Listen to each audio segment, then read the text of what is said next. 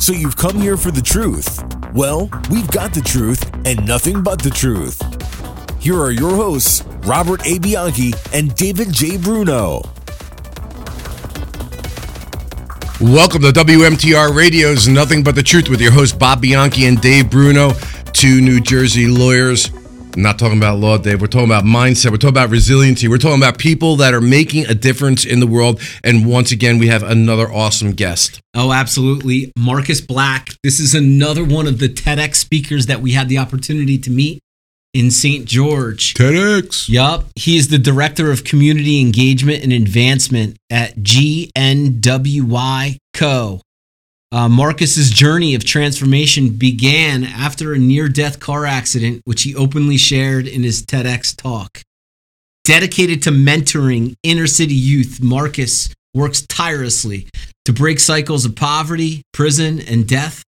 And in his role at GNWY involves leading mental health advocacy and anti-bullying initiatives, reaching thousands of students nationwide. Marcus's commitment to empowering the younger generation and fostering positive change is both inspiring and impactful. Marcus, it is so good to see you again. Man, we had such a great time with you in St. George, and it is such a pleasure to have you on Nothing But the Truth. Welcome. Man, thank you so much for having me. It's a privilege and a pleasure to be here. You guys strap in, man. We're in for an incredible conversation with these two legends. Thank you, guys. I'm honored to be here today. That's so, and you know, you can't see it. You have to see the podcast, but you got full of energy. I love the colors. I love the outfit. Listen, Marcus, you're obviously a man of tremendous talent. You wound up on that TED stage, and you know it's really great when people that have similar mindsets can get together, but they're coming from different places, and that's what really amazes me. But yet come to the same philosophy. Tell us a little bit. Tell the audience a little bit about who you are, what it is you do, and how is it that you made it to the TEDx stage.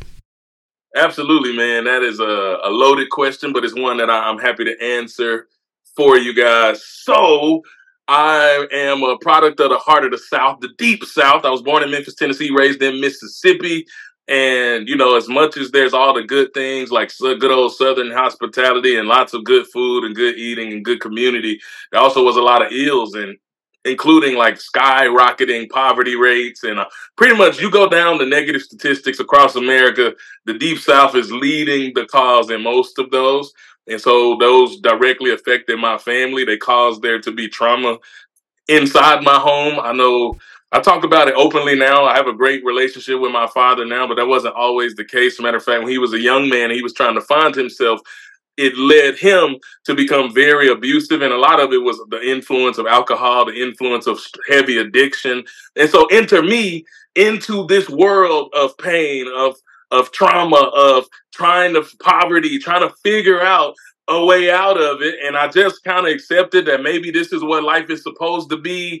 And I was just going through the motions like so many people do before Death and I did the tango. That happened when I was 18 years of age. You mentioned it earlier. Death and I did the tango, and I lived to tell that story. And when you dance with death, it changes you in ways that you can't really fathom. And so that positioned me for everything that I'm doing today. So that's kind of in a nutshell, my humble beginnings, and it goes wheels off from there. Can I just follow up with one quick question? Go ahead. You mentioned that actually part of my TEDx talk dealt with one of my influencers, which was my mother, who in her early teenage years had a brush with death herself, was pronounced dead and given her last rites. And, you know, obviously she lived. And it was a defining moment in her life in terms of the change and how she perceived everything she would do from that point forward. Talk to, if you can, amplify that a little bit about how, I assume you're going to tell me that was a positive experience for you. Greatest thing that ever happened to me, because we spend so much time taking life for granted. This is a big part of like my core message that I'm teaching people. Like, we spend a lot of time caught up in what we don't have rather than what we do have. We spend a lot of time focused on how far we got to go instead of how far we've already come. And so all that does is lead us into this cycle of learned helplessness where we stop trying because we just take life for granted. We take so much life for granted. And you don't realize that, like, yeah, you might not have everything you want, but you got everything you need to take the next step. Maybe not to take the next 20 steps, but to take the next step. Everything you need, you already have. It's in your possession. It's inside of you right now. And so I learned that through that experience. It was a wake-up call for me to realize life is precious, life is fragile, and I don't have time to waste worrying about stuff I can't control. I got to focus on what I can control, use what I already have, and expand and multiply it. Wow, Dave. Woo! Spitting fire, Marcus Black. I'm glad I asked that question. Yeah, now, Marcus, Bob talked about a deathbed confession, about looking back on a life when it's your time to pass. And you opened up your TEDx speech about a dream that you had. Tell us a little bit about that and how it's so similar to Bob's talk. Here's the crazy thing about that. Like, when I got the call and we were talking about the TEDx and my audition process, that's a real dream that I had 2 days before my audition. So the only thing swimming in my head was I have 3 TED Talks previously written. But that one, for some reason, I felt like timing was everything. And this dream rests upon this idea.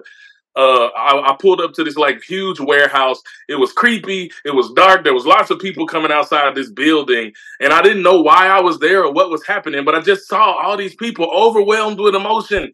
And so I get in the building and I come to find out when I get in the building, there is an exercise happening where you got to give your own eulogy. And everybody's upset because everybody's realizing that I didn't live. I haven't lived. And what if this actually was my actual eulogy? I didn't live my life to the fullest. I didn't give my best to anything. I took it for granted until here I am in this moment. And so in that moment, I actually was excited because I was able to flip the script, because I've done so much with so little and been able to multiply and been able to help people and build and generate this influence. But that was like, there's a whole nother part of that. But I woke up and I realized that, like, man, I'm on the right mission to be a wake-up call to the world, because I want everybody to stand in that line at the end of the day. When your story is told, your eulogy is read, you be proud of the things you accomplished. This is extraordinary. I know. It's honestly, it's extraordinary, Marcus. If you haven't gotten a chance, I'm going to re-listen to yours, and maybe it's just honing in a way because we're doing the show.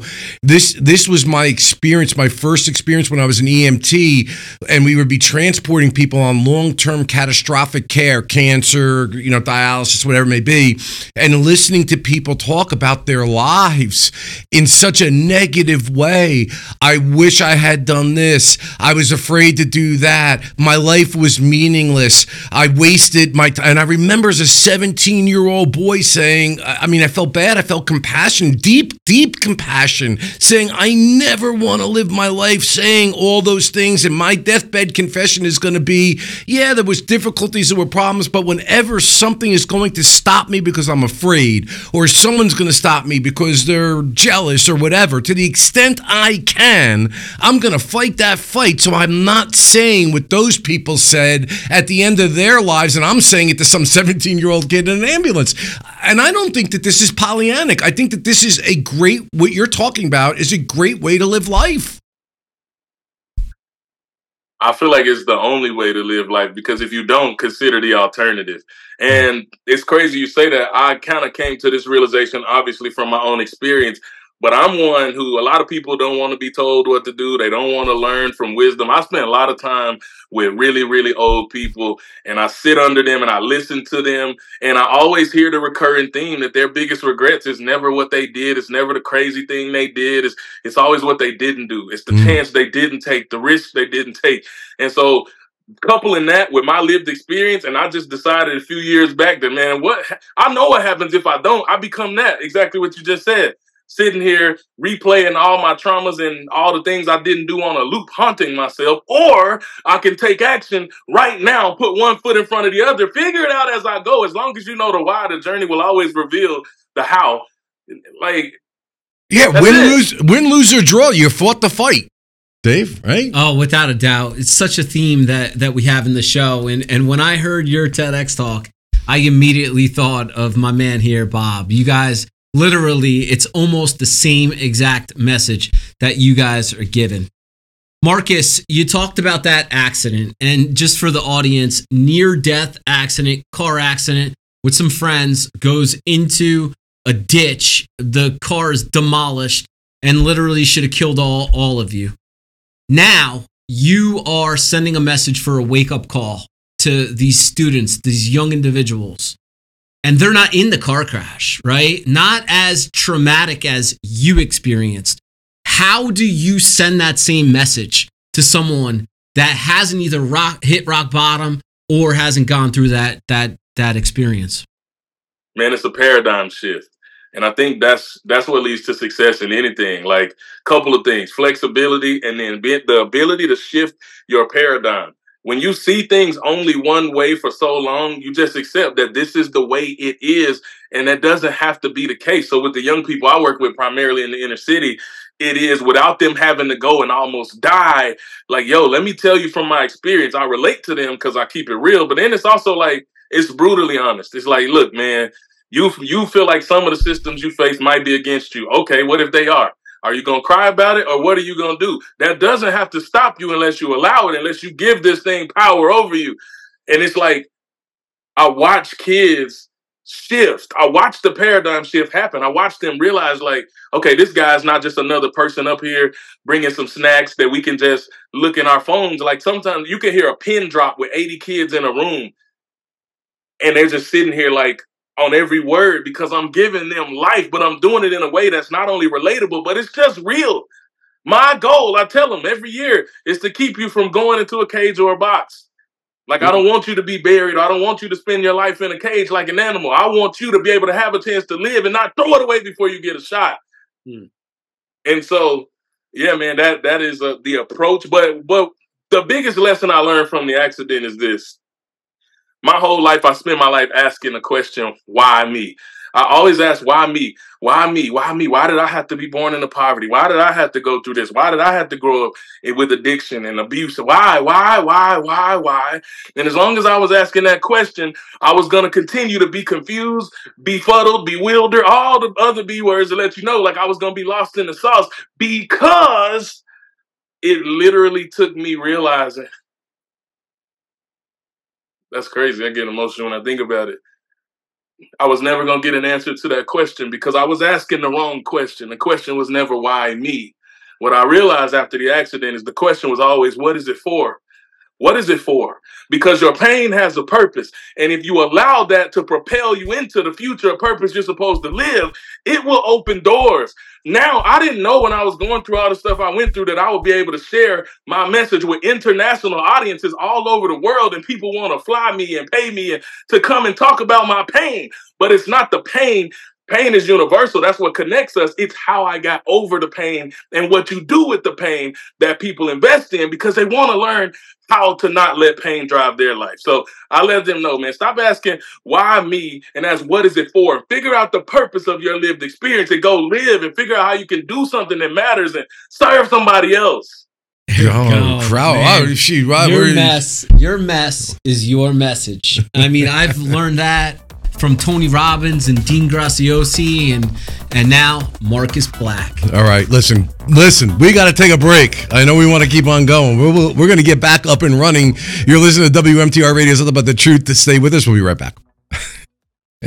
At the Bianchi Law Group, our team of former prosecutors and certified criminal trial attorneys specialize in criminal defense and domestic violence cases. When you need a law firm with courage, compassion, and the commitment to fight for you, call the Bianchi Law Group today. Welcome back to WMTR Radio, something but the truth. Bob Bianchi, Dave Bruno, going real quick here because we got Marcus Black and we can't waste any time because he is throwing down the wisdom. Dave, and he was just literally talking about pain has purpose, and I was thinking in my mind, victim versus victor, and I've gotten a lot of heat for this. So I like you to tell me, because we come from two different backgrounds for sure. I say a lot of time that you can fall into, if you wish, the victim mentality, but all that's doing is keeping you down. Maybe there is unfairness, maybe there is pain, but when you're comparing with other people, all you're doing is giving yourself the opportunity to say why it is I can't move forward. And people get very angry, sometimes, not all. Actually, many respond to that positively, but we're living in a culture that tells us you're a victim. It's an external reason as to why you're not succeeding. Everyone gets the trophy. That kind of mentality that's going on out there. And I really think that we're developing a scenario where people are not being given the resiliency skills they need, and we're actually setting them up for continued failure. Am I off base with that, Marcus? No, I agree with that. I do agree that the way culture is heading is definitely a recipe for disaster when it comes to finding out who you really are. You can't figure out who you are unless you've gone through some things. I always tell people there's no strength apart from struggle. I used to be a competitive weightlifter, and I learned that when you lift weights, I don't know if people know this, you actually tear up your body. You tear your muscle. It shreds to pieces. The more you tear it, the better, because when it repairs itself, it comes back harder, bigger, stronger. And this is the same thing with life. Like when you go through things, those things aren't to harm you. Matter of fact, I'll tell a story about sea turtles, and I got to witness the birth of them, and they're an endangered species. But as they were coming out of the ground, some of them were coming out on their back, and they were fighting and clawing and fighting and clawing. And the endangered species specialist said, whatever you do, don't touch the turtle. And one lady decided, I don't care what he says, I'm going to help because I can't watch this baby struggle. Reaches down, and he sees her, and he yells at her. He says, stop.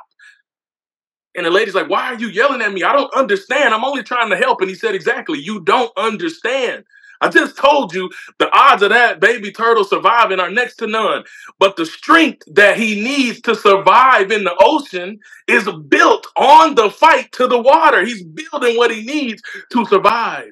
And so when we look at it that way and we shift our perspective, we realize that our pain serves a purpose. Now, to your point, when you talk about the victim versus victor, I tell people, like, you might be a victim. I was of abuse, of addiction. Okay, so am I going to make an excuse about it? At some point, like, you can take a moment and you got to process that and figure out how to heal, but you can't sit and stew in that forever. You can either sit in ish, or you can bury yourself in it, use it as fertilizer, and you can become better. But you got to stop making excuses about stuff you have no control over and get hyper-focused on what you do have control of. Wow. Speaking fire once again, Marcus Black. I mean, man, I'm so proud of you, Marcus, and it's such a pleasure to meet you on the TEDx stage. I want to know though, when you have that wake up call, you're in a car accident. How do you get to the Marcus Black present day mindset just from that? Because a lot of people are in car accidents, Marcus. Not everyone makes the shift like you did. Yeah, actually, you can amplify that a little bit. You could actually say you had all the right at that point in time to say, you see, there you go again. Now I'm involved in this horrible accident. My life is just horrible. It could have been more of a validation to that negativity. I think at some point people got to ask themselves the question, what do you really want in life? And we say we want something, but your actions don't match what's coming out of your mouth. If I say I want to live a fulfilling life, if I say I want to create a legacy, if I say I want to impact and help people, but I allow the first little thing in adversity that comes my way to say, there we go, throw in the towel, then I don't really want what I said I wanted. Because if I wanted it, then I would do whatever it takes to make it a reality. When I decided that I wanted to be a speaker, I didn't go small. I said, I'm going to be one of the top speakers in the world. Well, how do you do that? You got to learn from the best. So I started reaching out to the best. That's crazy. People told me I was crazy, and maybe I was. But I now worked one-on-one with Trent Shelton. Like, this guy, he was just on stage with Tony Robbins and Matthew McConaughey. Like, come on. And then Les Brown, like two of the greatest orators of all time. And when I spoke for Les Brown the first time, I waited 12 hours for my turn. It was almost 2 a.m. before I got a chance to have 60 seconds to speak to him. But I wanted what I said I wanted. So many people say they want it, but you're not willing to do the uncommon thing to actually get to where you want to go. So for me, it was like, if I really want what I say I want, then I got to be willing to take the steps. And so I'm not going to lie, that next season was terrible. It was difficult. It was very hard. It was chaotic. It was traumatic, trying to break cycles, trying to learn who I am and what gifts I have. But it was worth it. It was worth it work because it was purpose work. And on the other side, shoo, it's good on the other side. Yeah. What season are you in now? Man, I feel like every day I wake up, there's not one day I wake up where I'm not overwhelmed with joy because I get to live my dream. since I've met you guys, I've been stood in front of 5,000-10,000 people on stages, speaking life, sharing my story. I get to do that every single week. I get to coach authors. I get to coach other speakers. And I'm about to head all around the country in the next couple of months, here, there, and everywhere, sharing my passion. And not just I work with students every week, so that's my home base, but I also work with corporations, schools, universities, conferences, events. So every day I get to live my purpose and I get to do what I love. And that came after going through the fire, after being forged, after pressing through, after persevering. I was trying to figure out how to build a following and build a community and build support and build a brand. And, we get even that. We like, well, it's not working and nobody's watching my post and it's only got 10 likes. And I'm like, man, stop. Stop focusing on what you cannot control. Focus on what you can control. That doesn't matter. You do what you do for the love and not for the likes, and the rest is a byproduct. And when I started showing up for the love of what I do, eventually this passion was going to catch somebody's attention, and it started to open doors. But at first, it was just me like this with 4 people, and I didn't care. I don't care if it's 4,000, or 4 million. You get the same energy, because how you do anything is how you do everything. They'll catch up. You just do you. Oh, man. Amazing. How about your day-to-day? I mean, have you packed any habits or routines to maintain this positivity and intent? The biggest one is making sure that you have time for, I wouldn't call it isolation, but taking time to disconnect. That's the word. Disconnect from the noise. We live in a world that is overstimulated, we live in a perpetual state of overwhelm because we're being flooded so many ideas, so many things from the news, from social media, from people, so many narratives. There's just all these different things, and we don't know how to process or handle that. We live with the world's traumas at our fingertips, and then we have our own traumas. And so what I have been able to do, it's a daily habit. It has to happen, or I'm not going to be able to pour so full and so free, is to turn the phone and the TV off. I need at least 15 minutes, but it's a lot more these days. It started that way. Nothing. And when the weather is not freezing, I go to the lake every day. People look at my content, majority of my content is in front of the lake. I go sit, no phone, no distractions, let the breeze hit my face. And in that moment, I'm doing a couple of things. I practice gratitude every single day. What am I grateful for? I don't know if people know this. It's impossible for gratitude and depression to coexist. They can't coexist.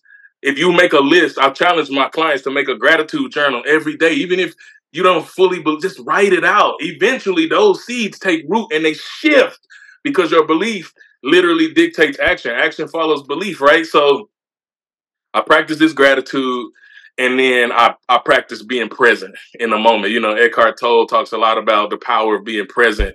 And I realized most of the anxiety we have is from living in a future reality in this scary place that may not actually exist. So you got to bring yourself back to the present reality. Where am I? What do I have? What am I grateful for? Silence the noise. My cup is filling up, and then I'm ready to go breathe fire and pour into people all over again every single day. Yeah, it's just amazing. I used to love lecturing around the country, even outside the country, on a course I used to call Joyful Journey. And it was talking about being grateful in the present moment. And I talked a lot about, you don't need sophisticated checklists. It may seem oversimplified, but if you follow it, it's difficult to do. But joyfulness is something different than happiness, and it's very difficult to try to explain this. Joyfulness withstands trauma. Joyfulness withstands setbacks. Joyfulness and gratitude in the present moment, where you're not regretting the past, fearful of the future, to the extent you can. And when you have to go into the past, you have to go into the future, do the best you can to get back to that present moment. It doesn't have to be an absolutist thing, but it sounds like you're saying kind of this. We're saying the same thing, and it's very important each day to be joyful and grateful. And like you said earlier, Dave, I think this is so true. And I do this all the time. I'm always pulling myself to stop thinking about 5% of the problem when 95% of everything has been exactly the way I would want it. It's so easy to be pulled from that. Yeah. Right? Yeah, the energy goes where the focus is, right? I mean, I've heard a lot of nice quotes out of you, Marcus. I mean, what a blessing you are, man. You keep it up. You got a bright future ahead of you, Marcus, and I'm proud of you. Yeah, we have to have you back, my man. Yeah, no, I was just gonna say I'd love to have you come back, but unfortunately, let me ask, because you know he's dealing with the young youth, and we have a course coming up for students in the spring, March 20th. It's Careers in Law for students interested in becoming a lawyer. The registration is at iwanttobealawyer.law. And Marcus, if you could, to our audience, those students that want to be lawyers, do you see any value to this extracurricular workshop, webinar, learning, development?